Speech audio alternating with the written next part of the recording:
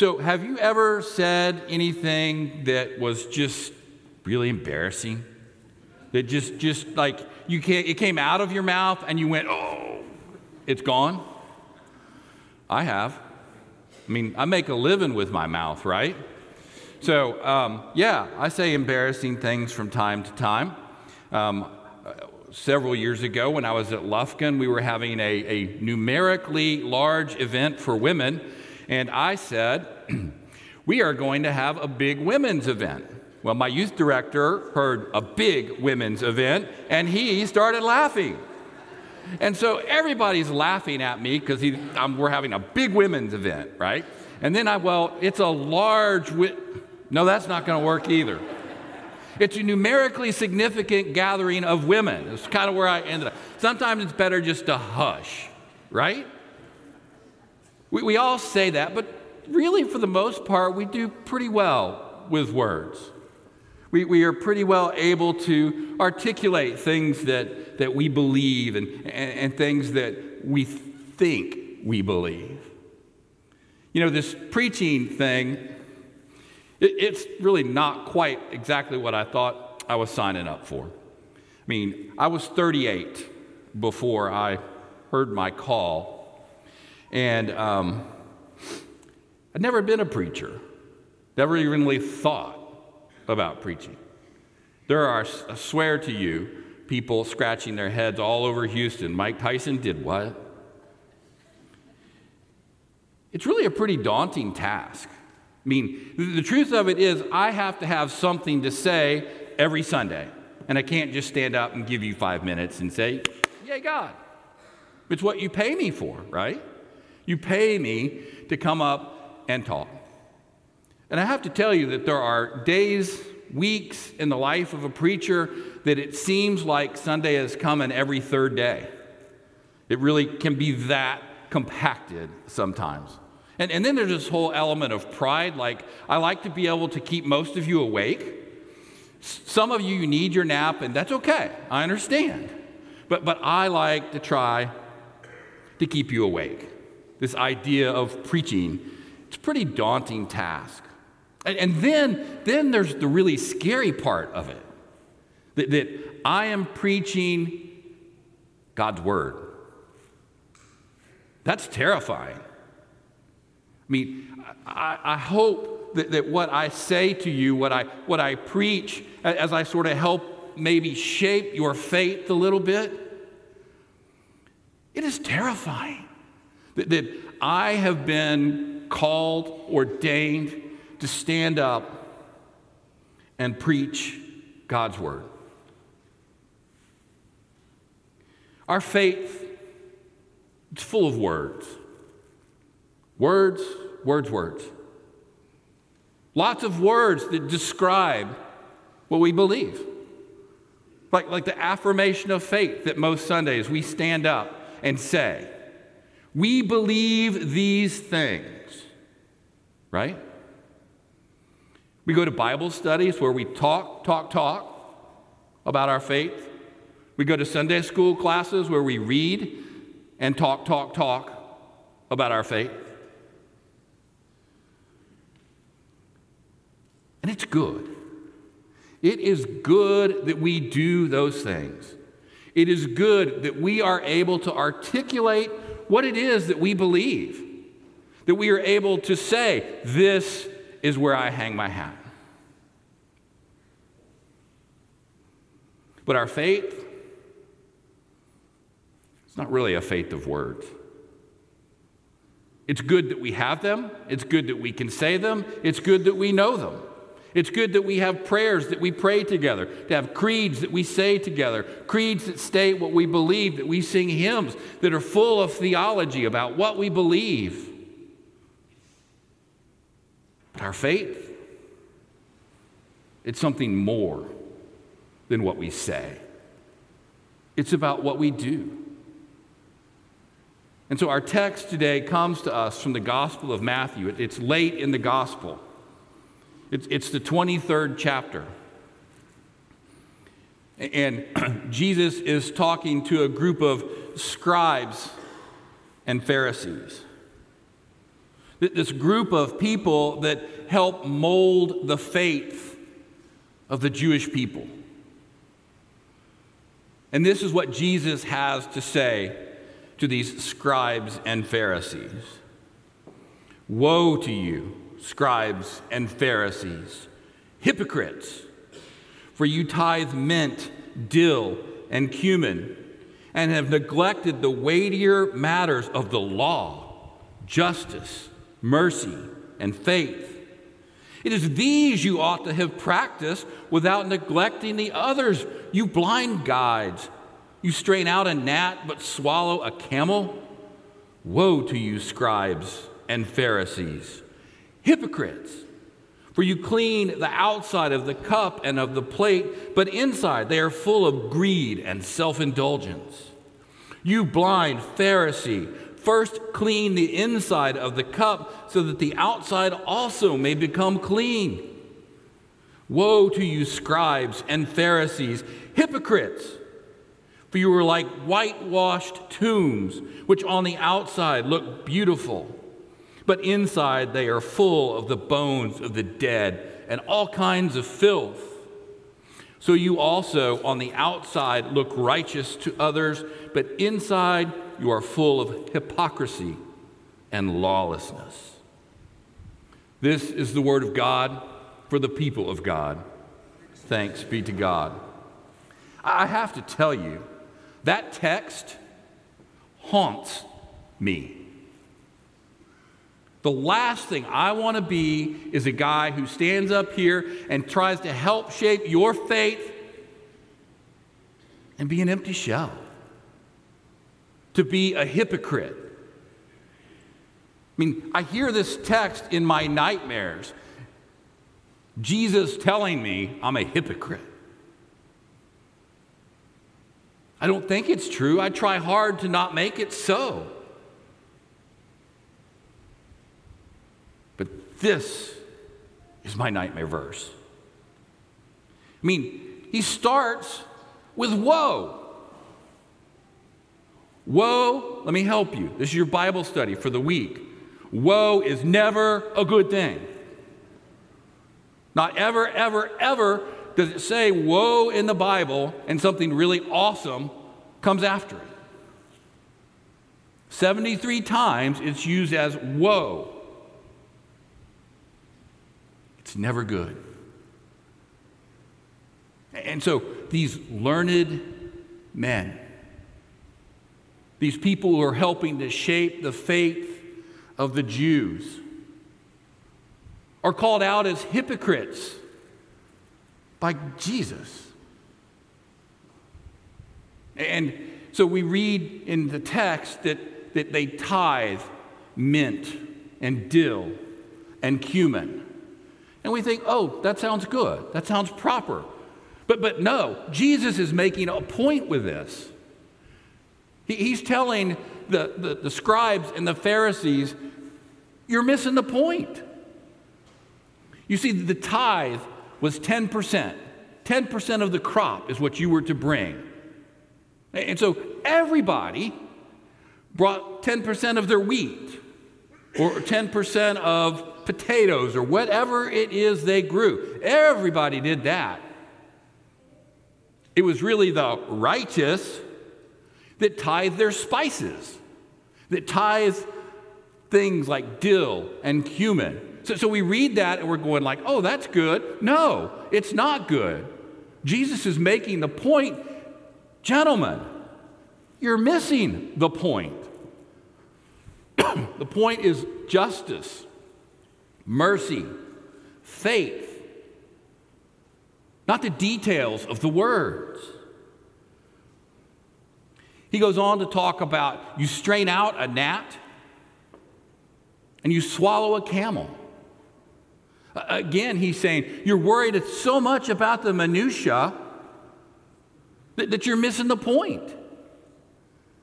The gnat and the camel are equally unclean.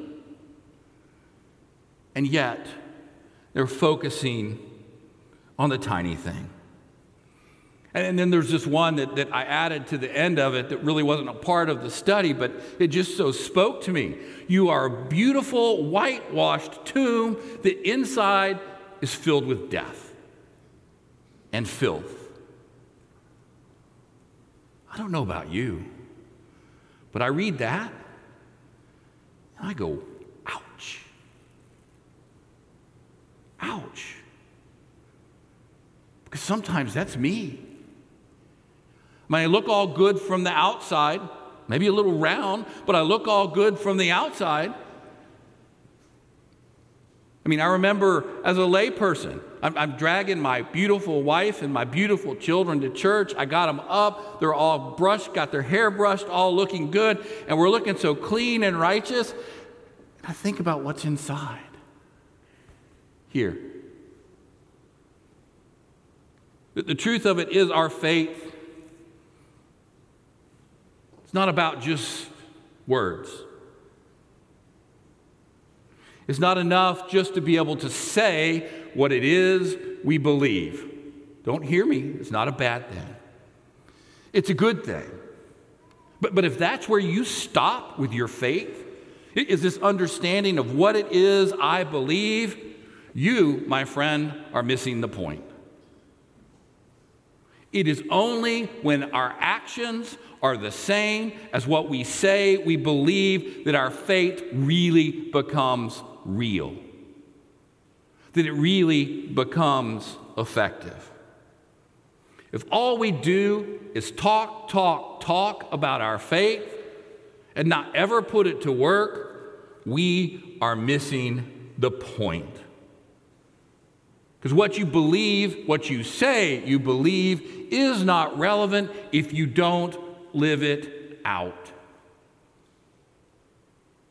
We're about ready to celebrate the birth of Jesus.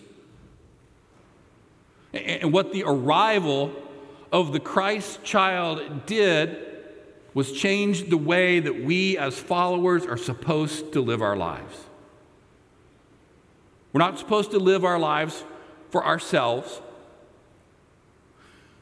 but for others, as Jesus lived his life. It's when our faith, what we believe, and our actions are the same that we can really make a difference in the kingdom of God. You've seen those people who you look at and they're faithful. They're practicing what they preach. They're not just talking the talk, they're walking the walk.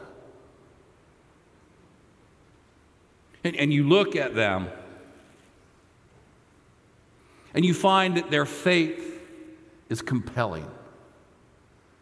It's something that you want a piece of, that you sort of want to be like that. For me, that person was the man who wrote this study, Jim Moore. Jim Moore is probably one of the finest human beings I've ever known. He was my pastor for 22 years, and he preached great sermons, but he lived a better one. He lived everything that he preached. And I, as a layperson sitting in his pews, found it compelling. So compelling, I wanted to be like that. It's not how I ended up being a preacher, by the way. But the way he lived his life, it matched with what he said he believed, and it was compelling. I'll tell you a little story, not quite 100% related, but so I was 38, I experienced my call, and I was a banker. I was like, oh, go run the nonprofit, work at the Red Cross or something. That makes sense. And so after months of prayer and fasting and talking with my pastors, I came to understand that God was calling me to the professional ministry. And I've shared with you before, I laughed really hard at God that things had to be so bad that he had to call me to the ministry. And then I went and I told my wife, I said, sweetheart, I think God is calling me to the professional ministry. And this is a quote. She looked at me and said, but you're nothing like Jim Moore. And I said, sweetheart, if that's the bar, I'll just tell God no and we'll move on. His faith was compelling. It still inspires me to this day. And you have those people in your life whose faith you find compelling. It is when our faith is at work in our lives, when what we say, it matches what we do, that our faith can be contagious in a good way, not like a whole virus wear a mask kind of way, but a contagious way, a way that people look at and go, oh, I want some of that. I want to understand how you can face death and do it with such grace. I want to understand how you can face illness and do it with such love. When we do things like that, when we act on our faith, it becomes contagious. And people want to experience that.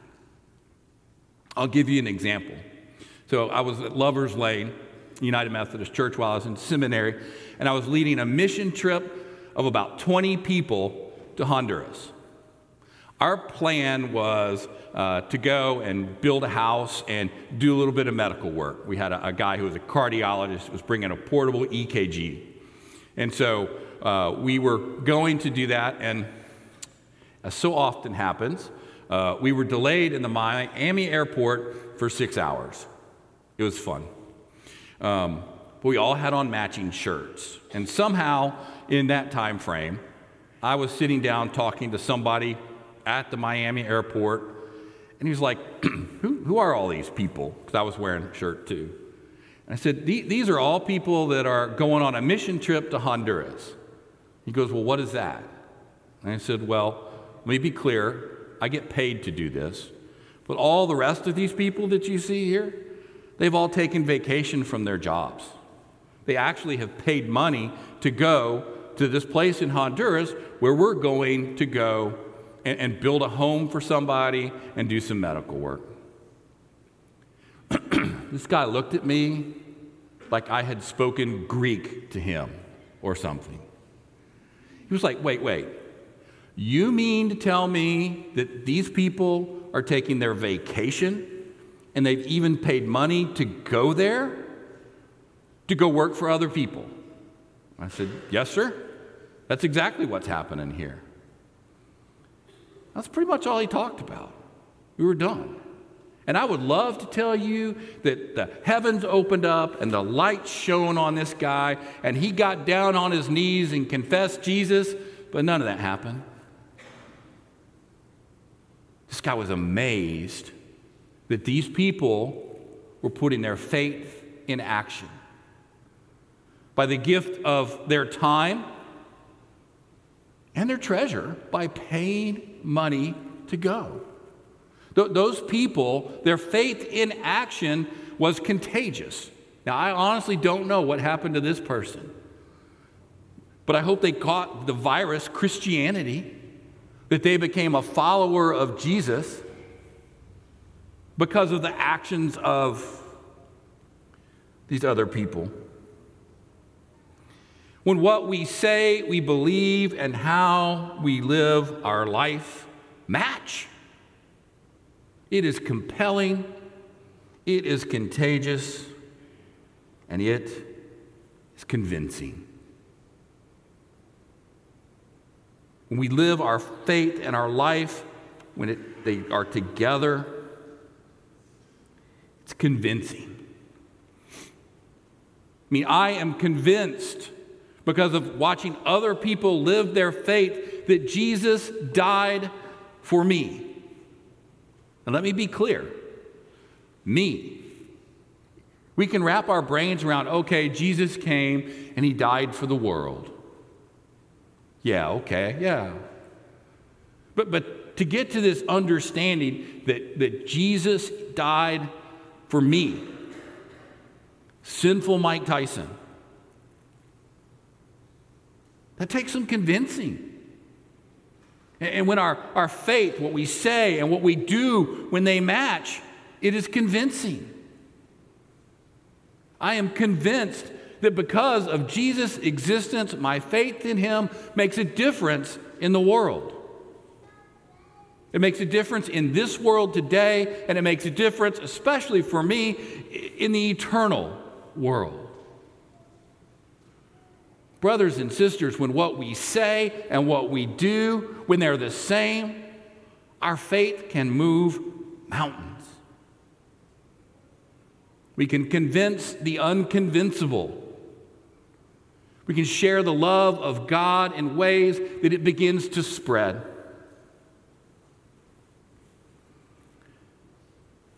Don't be a hypocrite. We have enough of those in our faith already. Don't be someone who talks one game and does another. Don't be one who is all about the show and has no go. If you truly understand the gift that you have been given through the birth of Christ, the birth of Emmanuel, God with us, you got to walk the walk.